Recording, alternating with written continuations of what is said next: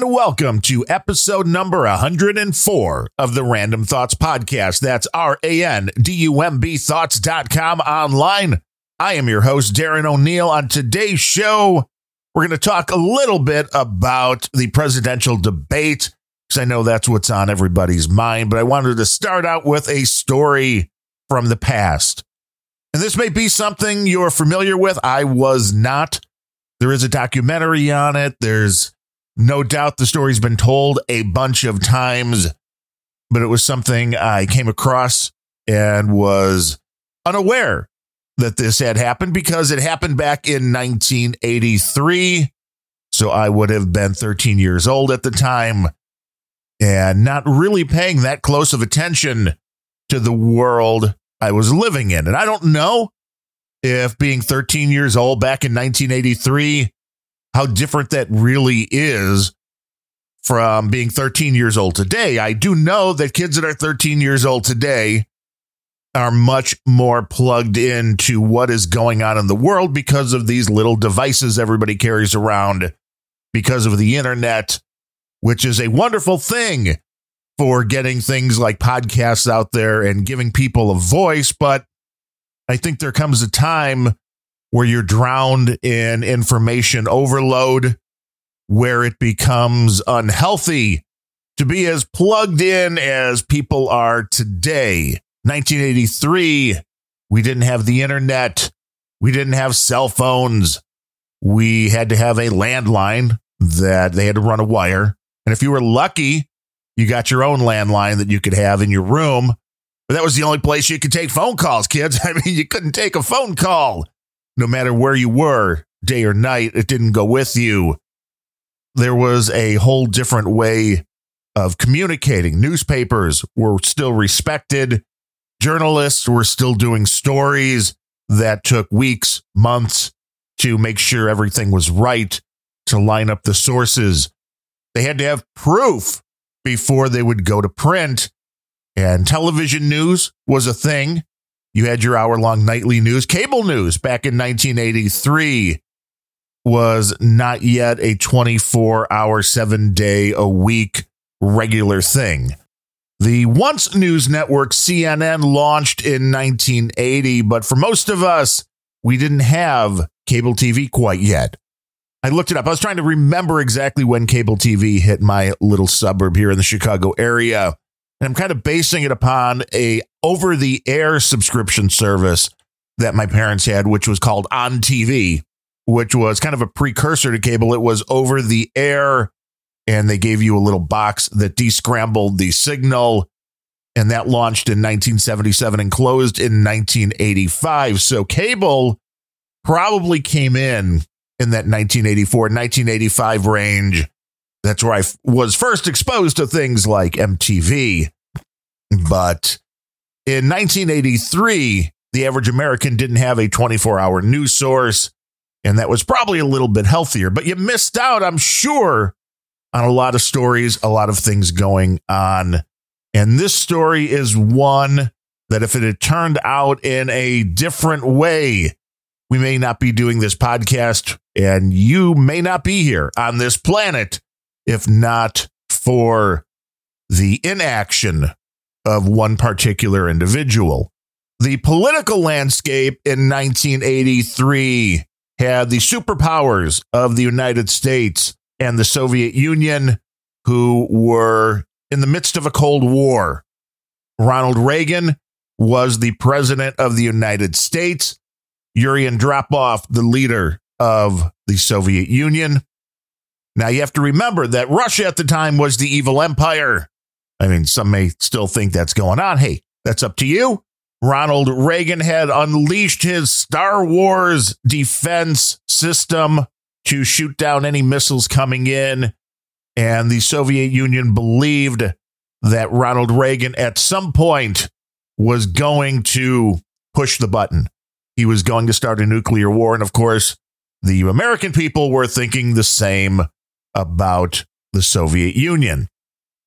On September 1st, 1983, Korean Airlines Flight 007, which was traveling to Seoul from New York City via Anchorage, Alaska, made a navigational mistake and they deviated from their original flight plan and ended up flying through Soviet prohibited airspace, which caused a response from Soviet fighters. They fired warning shots, which people don't believe were actually seen by the KAL pilots, and then using air-to-air missiles, shot the plane down. All 269 passengers and crew aboard were killed, including Larry McDonald, who was a United States representative from Georgia. And I believe there were 60 Americans on board the flight. The Soviet Union at first denied any knowledge of the incident, but then later admitted to shooting down the aircraft, saying that it was on a spy mission. So there is no question about it. In September of 1983, tensions were running high. The Soviet Union wasn't quite sure how the United States and maverick President Ronald Reagan were going to handle this. And they were certainly on edge, and they were certainly on alert. This brings us to the Soviet Union, just outside of Moscow on the night of September 26, 1983. Inside their nuclear early warning facility, the alarms started going off. Their computers, I'm sure, were pretty basic at the time. The technology wasn't quite what we have today. And there it was on the screen, the alarms going off.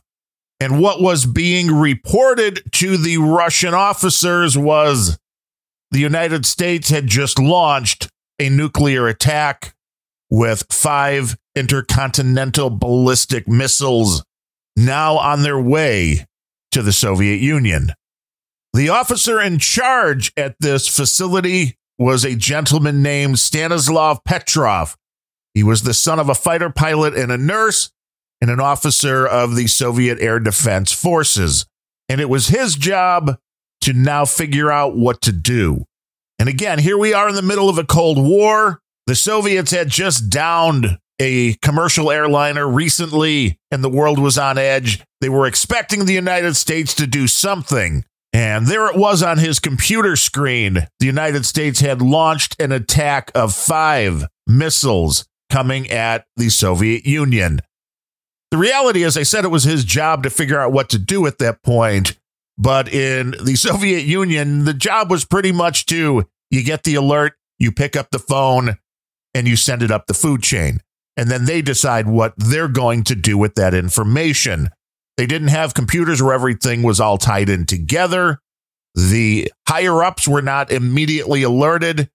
This was the one stopgap involved in this whole system, was now on Stanislav Petrov to figure out what it was that was actually going on. Were there actually 5 intercontinental ballistic missiles incoming, or was this just a false alarm?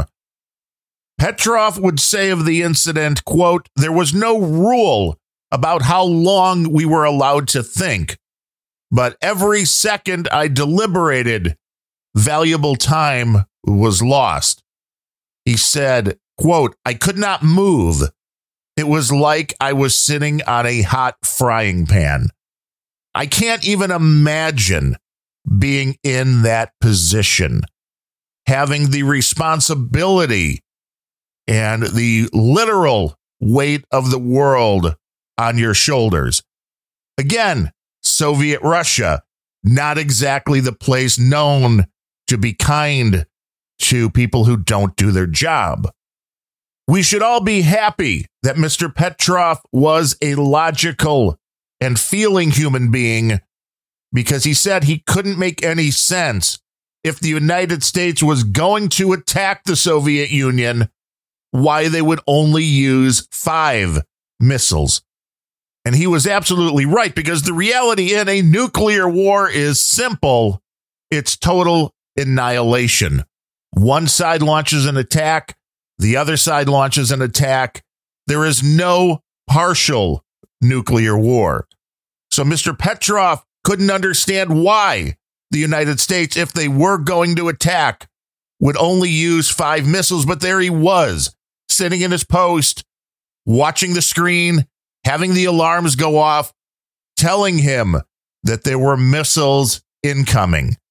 And again, the technology wasn't quite there to know anything for sure one way or the other, obviously. And he said he picked up the phone. He called the officer who was above him in the chain of command and told him that what they were getting was a false alarm. He said he didn't know for sure that he was correct for 25 minutes when the missile should have been exploding all over the Soviet Union had he been incorrect. So the question became what actually caused the false alarm, and it turned out to be a Soviet satellite who was monitoring the United States. And due to the freak combination of some high clouds with the setting sun, the sun bouncing off of the clouds was picked up by the satellite as the flames of intercontinental ballistic missile rockets.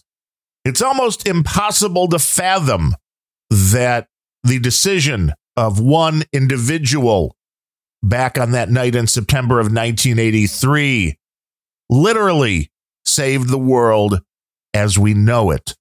Literally saved hundreds of millions of human lives or more.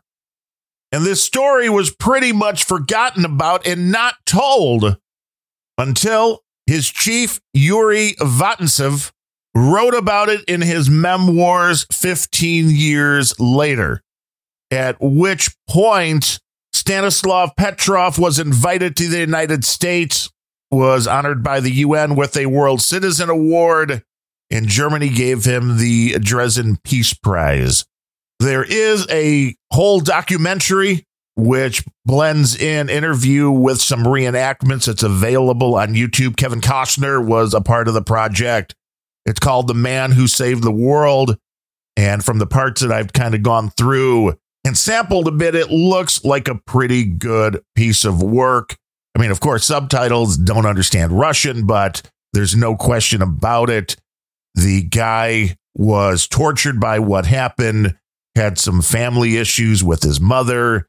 So, of course, there's a lot of drama thrown in, besides the fact that he saved the world from nuclear destruction. But there was a portion that I saw where he was talking to Kevin Costner about this incident. And Kevin Costner said, well, let's just assume for a minute that you were the king of the world, that you could do whatever you want. How would you make things better? And what Mr. Petrov responded, I thought was something that people needed to hear today. First, he said, if I was actually the czar of the world, then I would think about this for much longer before giving an answer, which is a very logical thing to do. There's no knee-jerk reaction. We're seeing what's going on in the world right now. What happens when people have knee-jerk reactions, and usually it just makes things worse. But he said, quote, we must forget about the past. It's sickening to live in an atmosphere of animosity and old hate. He was, of course, referring to the relationship between the United States and Russia, but it really seems to be hitting home right now with what's going on within the United States itself. Mr. Petrov continued, quote, we have to learn to coexist as brothers or perish like dinosaurs. And he finished it out with some wisdom that was, quote, the best way to destroy an enemy is to make him your friend. That's not what's going on in the United States right now. That's not what's going on with the resist movement. It's certainly not what is going on with the Black Lives Matter global movement. And it starts to make you wonder if Stanislav Petrov saved a world that was just bound to implode at one point in the near future anyway. Mr. Petrov did pass away in 2017, of course, when the United States was in the middle of a scandal about Russian collusion, which the latest intelligence releases now some unclassified information seems to point to the fact that Hillary Clinton made the whole damn thing up and that Biden and Obama and everybody else knew about it. So there you go. But I thought the story of Stanislav Petrov and what he did on that September night back in 1983 was a story that deserved to be told about one guy who made a huge difference, who followed his heart, who followed logic, who refused to blindly take orders and do the job that he should have done, which was to pick up that phone and tell the guys above him that there were missiles coming in, which would have most likely led to the complete destruction and annihilation of the planet Earth. So thank you, Stanislav Petrov, wherever you are. It is not an exaggeration to say that every living person on the earth owes you a debt of gratitude, sir. And from that story that should give you a lot of faith in humanity, we need to segue into the presidential debate last night, which kills a lot of that thought, as we have two guys. Neither one of them won this debate last night. There's no question in my mind nobody won this debate.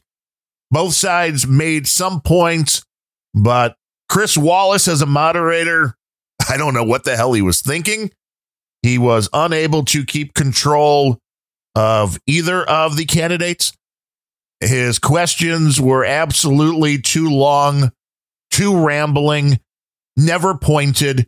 Even though there were a bunch of segments, all of the questions were pretty much exactly the same. I don't know if Chris Wallace has had the top of his head removed a few times or something, because he doesn't seem to have an original thought. Every question was, well, tell us how you'd be different than your opponent if you were elected. And then there was a bunch of arguing and rambling.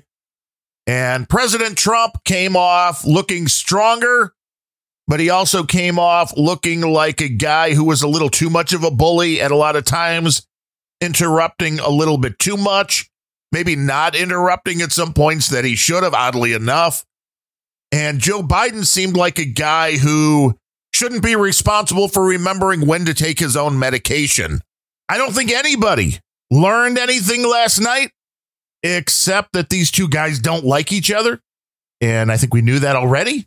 There were times it did seem, as President Trump said, that he was debating both Biden and Chris Wallace, because Chris Wallace stepped in a couple of times to save Biden. The most egregious of this was when Joe Biden claimed that he had some law enforcement organizations that had backed him. And Donald Trump said, really? Name one. And Biden couldn't. And Chris Wallace stepped in to derail this and move on to the next topic instead of asking Biden for an answer, which I have not seen anything in the news about any law enforcement organizations that are backing Joe Biden. This was obviously a Biden gaffe, and Chris Wallace covered for him. It's interesting because nobody on the left or the right seemed to think Chris Wallace did a good job.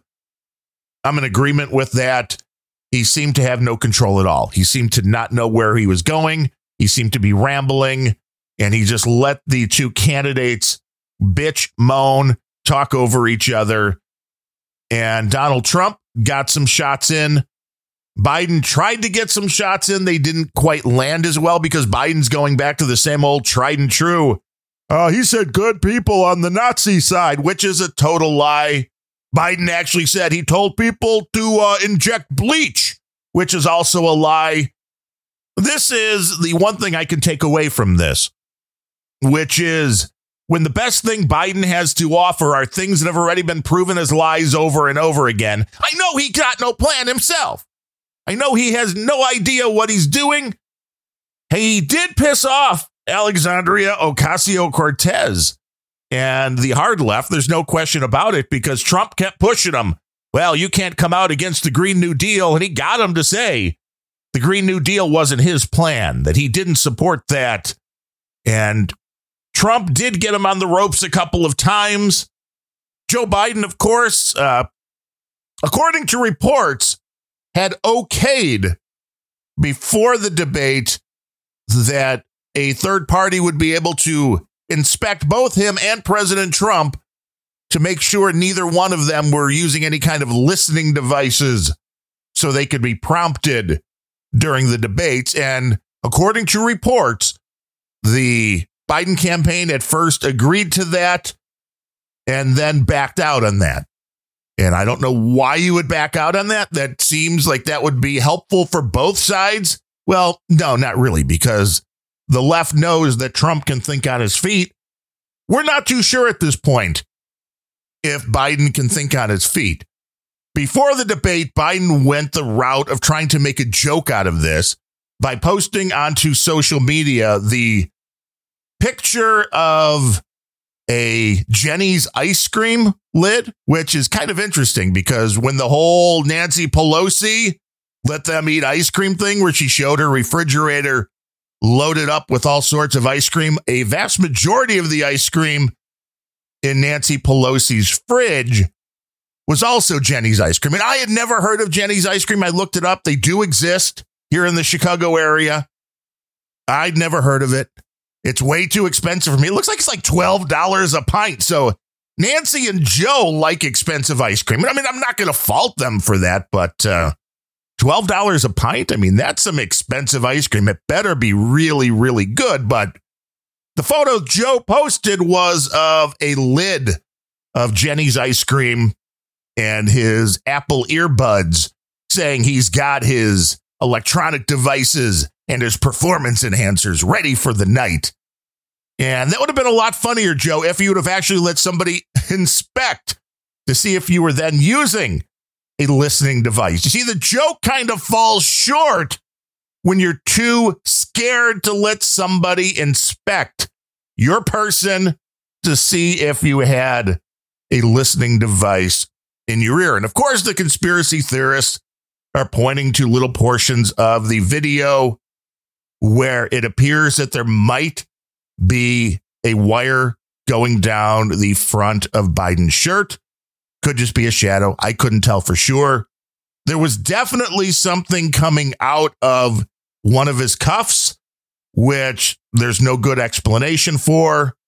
Some people are claiming that he always carries the rosary from his son, which, if so, that's fine. But it seems like a weird place to have that, around your wrist. And then it would be falling out if your hand was pointed downward. This was like the thing still coming out even when Joe was holding his hand up. So I don't know how whatever it was defying gravity unless it was taped down. And if so, not really sure what it was. I'm sure there will be a lot on the social media looking into that. I'm not that concerned about these kind of things. The question really becomes what last night accomplished. They pushed Trump on his taxes, and Trump said he paid millions of dollars in taxes. It seemed like it was more just picking at small little details because Trump has corporations and money comes in. And of course, he doesn't need to pay himself all that money. That's not how it works if you have your own corporation. It's not like you're working an hourly job. But this is what the left wants to push on. And if that's the best they have, I don't think they have a really good plan. Biden somehow made it through this debate without looking like he was completely befuddled. So on that aspect of it, you have to give some points to Biden. Whether he'll actually show up for the next two debates, there's already people saying, well, that Trump interrupted him so much, we should just cancel it. They're looking for any excuse that they can to keep Biden out of the public eye. And I do think that Donald Trump would do much more to help his cause if he would learn how to calm down a little bit and let the facts speak for themselves. Because in a majority of the cases, it seems like Trump has the facts on his side. I know it's hard because the media does lie about him on a daily basis. And this is the way he's sparring back and forth. But I think Donald Trump missed out on letting Joe Biden go and answer questions and bury himself. Because a few times Joe got on a roll, that's when he started kind of having a few little hiccups that I saw. And I think Joe would have buried himself if Trump didn't keep interrupting which then made Trump look like the bad guy. But I guess the case can also be made if you can't handle somebody interrupting you, then maybe you shouldn't be the leader of the free world. And maybe you shouldn't have your hand on that button that might cause another one of those nuclear incidents like we had back in 1983. Biden wanted to blame Trump for all of COVID. The reality there doesn't make any sense because Biden called him a xenophobe when he first shut down the flights coming in from China. Everything Biden threw out there did not stick with the sniff test, but Chris Wallace, being a horrible moderator, never once fact checked. Now, that's one place that Chris Wallace should have had some facts, should have been able to say, when it comes down to the saying there's fine folks on both sides, Chris Wallace knows the reality of that situation. He knows what Donald Trump actually said, but he refused to stand up and correct that. So I understand why Trump treated it like a free-for-all, because that is the way Chris Wallace presented it. When it comes to the money that the Biden kid made from Russia, from the Ukraine, it was a valid point. There was a lot of stuff that came out that appeared to be factual about it. Biden just claimed none of it was true. And of course, Chris Wallace had none of the facts, refused to step in on that one. Biden called Trump a clown a couple of times, which I think it makes it a little harder to go up on the high road and say, this guy is, the one that's bad. He's bullying me. Biden was the one name calling. Never once did I hear President Trump call Biden a name. And that, to me, gives Trump a little bit of the high ground, whether people are going to pick it up and see it that way or not. Again, I don't think this changed anybody's mind on either side. I think this just went a long way to reinforcing what everybody knew coming into this. And I don't really care which side you're on. I don't think anybody comes out of this debate having more respect for either guy. I don't think anybody has more respect for the way we've been doing business in the United States. And I really don't think anybody has more respect for how we are running this election. All of the questions that are out there that seem to be valid ones about mail-in balloting, about changing the way the game is played while it's going on. I do think the best point that Trump made the whole night was when it came down to having his Supreme Court nomination by saying, I'm elected for 4 years, Joe. I'm not elected for 3. I don't do the job for 3 years and then stop because it's an election year. There's still time even after the election, Trump said, rightfully so. Even on November 3rd, if it's clear that he lost the election, that doesn't get turned over. This power that the president has doesn't stop on November 3rd. It goes until January. So the concept that we should just shut everything down is idiotic, but that's all Biden had. He wants to shut everything down. He still wants to shut the economy down. He doesn't want to admit that if you look at the statistics on this COVID thing, the death rate is going way, way down. And the amount of damage that's being done to people not being able to go to their jobs, the amount of people who are stuck at home, who are turning to drugs, to alcohol, depression is running rampant. All of these things are a part of the lockdown. And a lot of these things at this point, now that we know more about COVID, appear to be more dangerous than this insidious virus is. So you have to look at this kind of stuff. And Joe seems to be a guy with blinders on who's just going, well, if the scientists tell me to close everything down, I'll close it down. Well, which scientists, Joe? Because you're disagreeing with a lot of the stuff Dr. Fauci says, although you're claiming Trump does.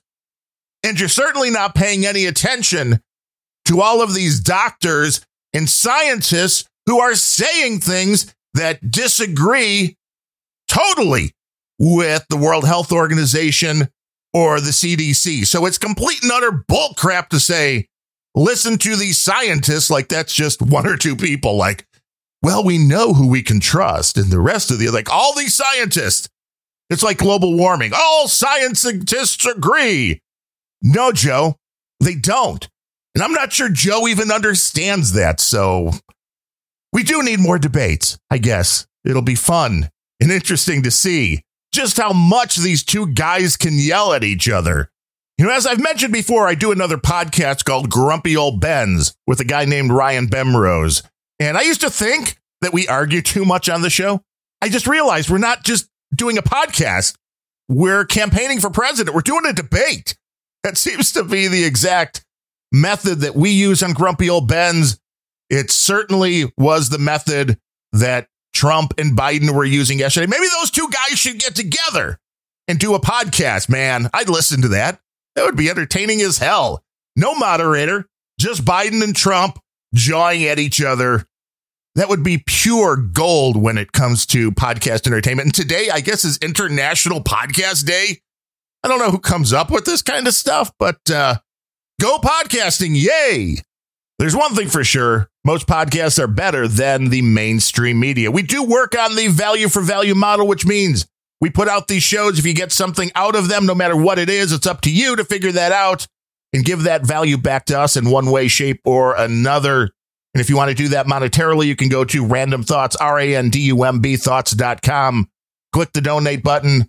Join us over on Patreon at patreon.com/Random Thoughts. You can go to our website and find our P.O. Box address, a QR code if you want to do Bitcoin any which way you want to. There's a way to get some value back to us. And we appreciate everybody that listens and everybody who donates, helps us keep the lights on, the microphones humming, and everything sounding good. With that said, I want to thank you for hanging out with me yet again here on the Random Thoughts podcast. It is greatly appreciated. We'll be back next week to do it all over again. But until then, I am Darren O'Neill. Thanks for listening.